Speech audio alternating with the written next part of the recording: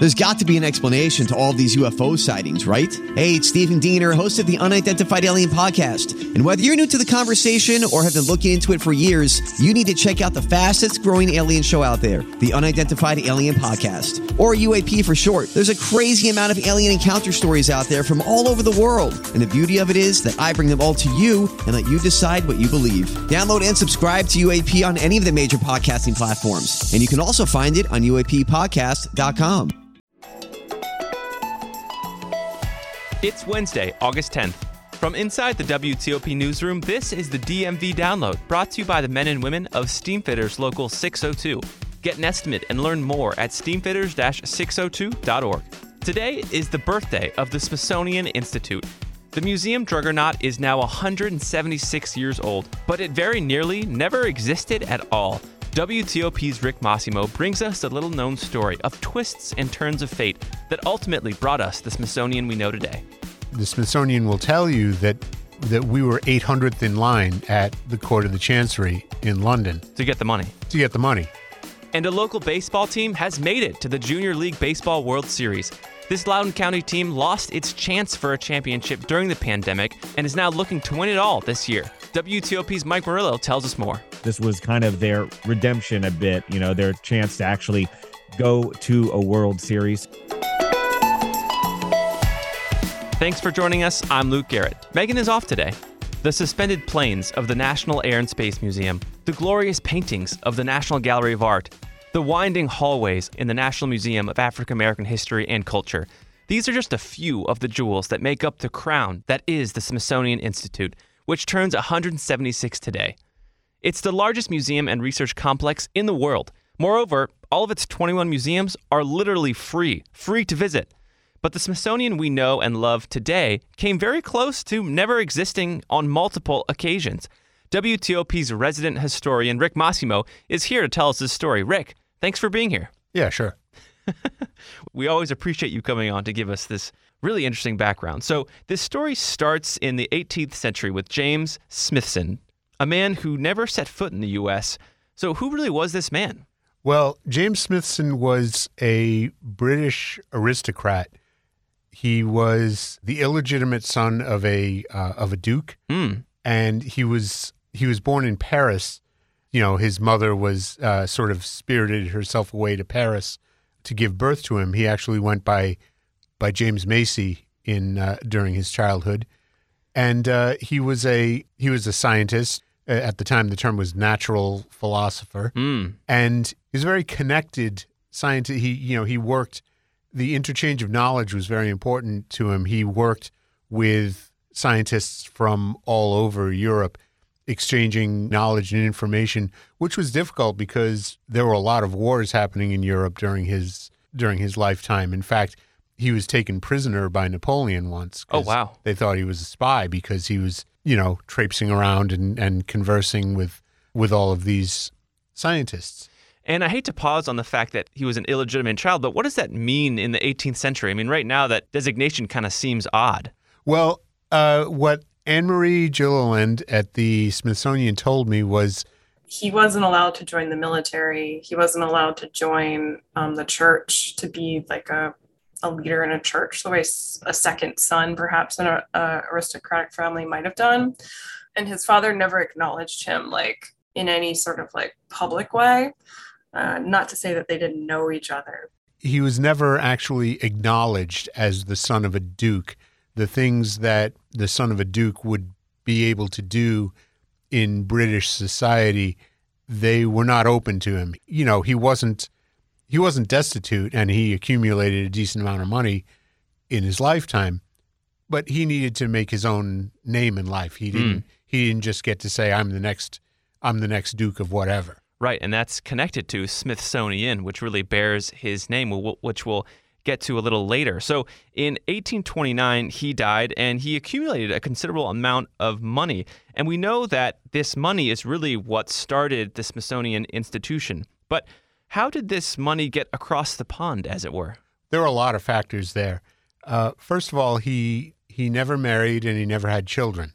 He left his money in his will to his nephew, but he said that if the nephew died without having any children of his own, the money would go to found an institution in the United States, in Washington, dedicated to the increase and diffusion of knowledge among men.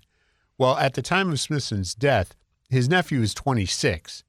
So what are the odds that he's not going to have any children? But as a matter of fact, he didn't. He died 6 years later, and he never had any children. So the U.S. got the money. Now, that said, a lot of us know how slowly probate court can work. Right. And this was especially true then.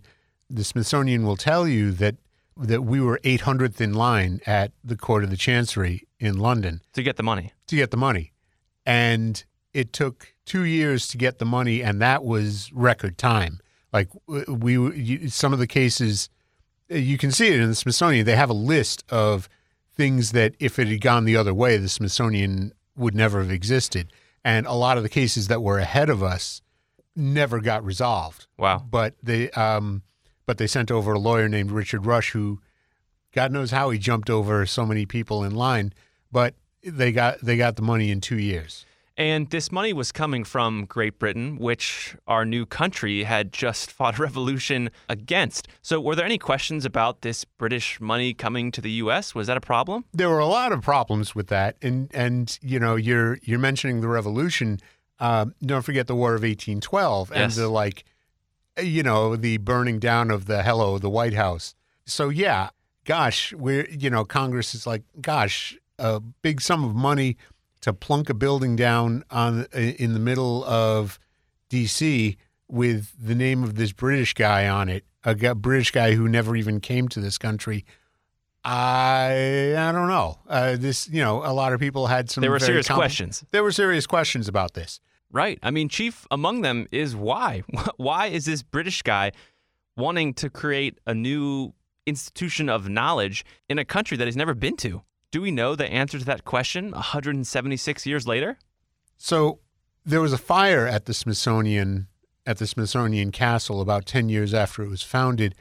We don't know exactly why Smithson wanted to found an institution for the increase in diffusion of knowledge in Washington, D.C., why that's what he wanted to do with his money. We don't know for sure because there was a fire in the Smithsonian Castle and a lot of his papers burned up. So that's what they told me was, we don't have a document saying this is why I left this money to them. Their best guess, and a lot of people's best guesses, is just because he wasn't able to take his place in British aristocracy, nobility. So he didn't feel a strong attachment to that whole thing, and he liked the egalitarian ideal of the United States, and he wanted to support that. Like I said, we don't know for sure, but that's as good a guess as any. I found this quote attributed to Smithson that kind of speaks exactly to that point. It also kind of takes us back when I read it and hear it. Quote, "The best blood of England flows in my veins. On my father's side, I am Northumberland. On my mother's side, I am related to kings. But this avails me not. My name shall live on in memory of man when the titles of Northumberland and Percy are extinct and forgotten." So he definitely wanted to make a name for himself. Yeah, and I think he was pretty right about that. I'd have to say he kind of got that. I hadn't heard of those names. There you go. Right. And when the Smithsonian Castle was built, this was at a time when the U.S. Capitol wasn't complete, the Washington Monument wasn't complete. I mean, it really was one of the first major structures in that National Mall area. Yeah. And it was this red stone building as opposed to, the white marble Grecian. Neoclassical, yeah. Yeah. So this is a very different kind of deal. And, again, by this British guy who, that's the country that burned down the White House, like in living memory of everyone in Congress. Just down the road from the castle. Just down the road. So it was a whole thing. Wow. And James Renwick designed the castle.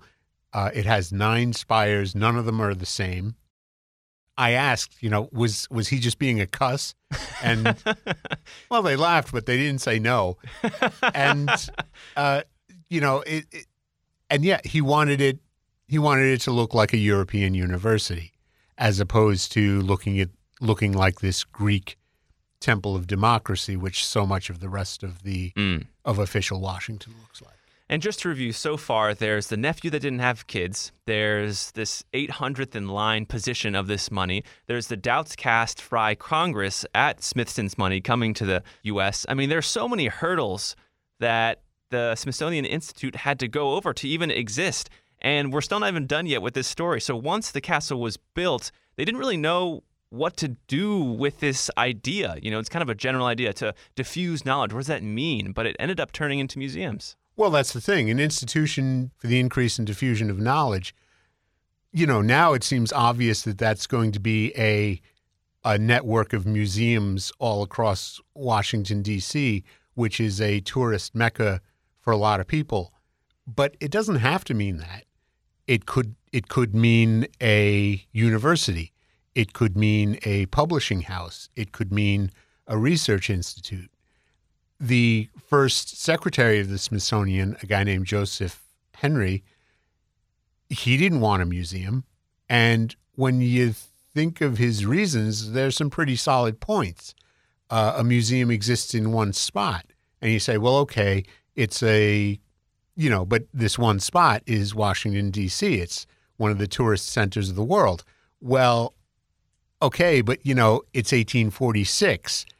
First of all, what's tourism? What are tourists? What are you talking about?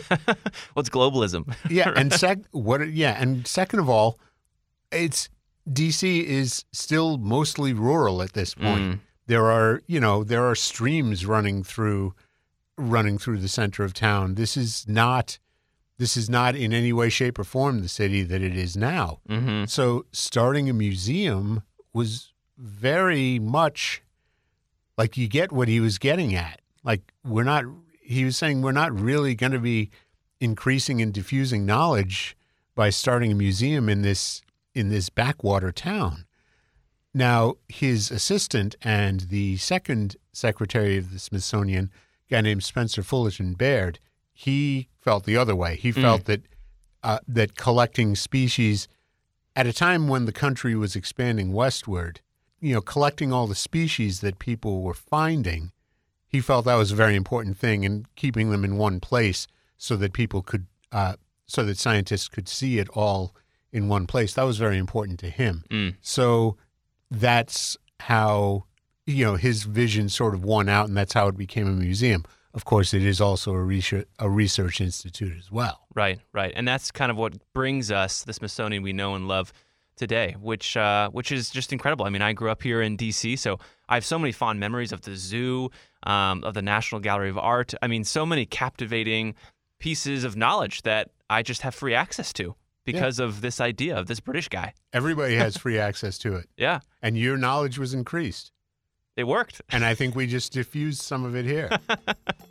Well, Rick, thanks for coming on and telling us kind of this little-known history of the Smithsonian on its 176th birthday. Great, thanks.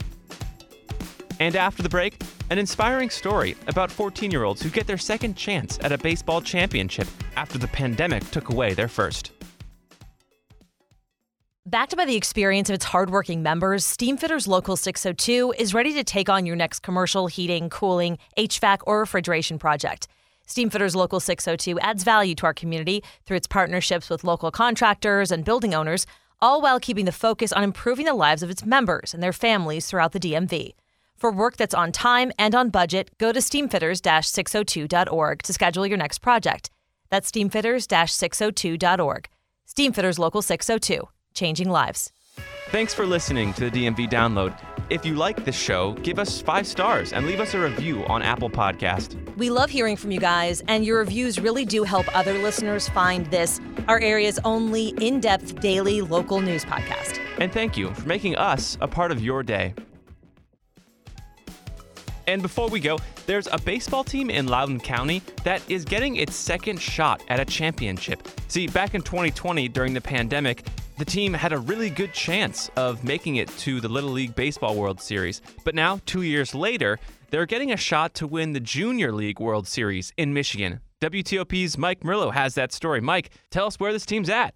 If you remember back in 2019, Loudoun South actually made it to the semifinals before falling. So they actually were in Williamsport that year. So the year after, they were supposed to try for it again, continuing from the momentum they had from the year before. But what happened 2020? COVID. So you had the kids unable to get their chance to move to the Little League World Series and try for it. So some of the kids this year, now this same team of a lot of the same kids who didn't get their chance in 2020 to try to get to that World Series, they're older now. They're 14. And this year, they won the game that gets them to the World Series for the Junior League. So it doesn't get a lot of attention, but for these kids, it's a special moment because they wanted their chance to go to Williamsport and to fight for it. And the team, was doing so well the year before. You might think they had a chance, and they didn't get that chance. So for these kids, talking to several of them, they're excited to go to a World Series for their youth baseball, careers, I guess, lack of a better term there. As they play this out, this was kind of their redemption a bit, their chance to actually go to a World Series. So we have Loudon's House Junior League baseball team, which got the chance now to go to the World Series. And that's in Michigan for the Junior League. And that'll be happening next weekend. Yeah, representing this area well. And, over this past week, there's been a video of one of these games in the World Series where a pitcher throws the ball, it hits the little leaguer right in the head, kind of underneath the helmet, and everyone's stunned. Thankfully, the batter was okay. The batter then, goes to first base, but he looks back and sees that this pitcher is distraught. So the batter who was just hit then runs over to the mound and hugs the pitcher who just, threw a ball at him and said, it's going to be okay. Don't worry. I'm okay. Everything's going to be all right. And then all the teams kind of came together and hugged it out, literally. And it was just this heart-wrenching, beautiful kind of scene. And that's what you want to see out there, right? The lessons these kids get from playing baseball and doing it at a young age. Those are the types of stories you want to see. The camaraderie, sticking up for one another, helping one another. A lot of life lessons are being learned there on the baseball field. And that'll do it for us today on the DMV Download. We're brought to you by Steamfitters Local 602. Our managing editor is Craig Schwab, and our music is by Real World. Give us a review and rate our show if you get the chance, and while you're at it, please hit that subscribe button so you never miss a show. You can follow us on social media where we post content every day. You can find out more about this show and become one of our VIP listeners at dmvdownload.com. The DMV Download is a product of WTOP News. Listen on 103.5 FM in the DC area, 107.7 FM in Virginia, 103.9 FM in Frederick, Maryland, online at WTOP.com, and on the WTOP News app. Have a good one, and I'll see you tomorrow.